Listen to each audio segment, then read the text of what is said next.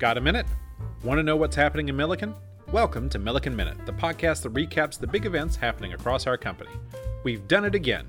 Milliken has earned a spot on the Forbes Best Employers for Diversity list for the second year in a row.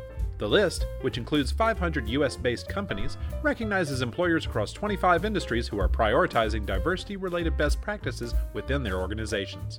To learn more or to explore Milliken's work in diversity, equity, and inclusion, visit the Connect Hub homepage. The 2022 Sustainability Report is out now. The fifth annual report, entitled For Humankind, outlines Milliken's progress as we work towards our sustainability goals. Take a look now at milliken.com/sustainability. CEO Halsey Cook held our first virtual global town hall meeting on Tuesday, April 25th.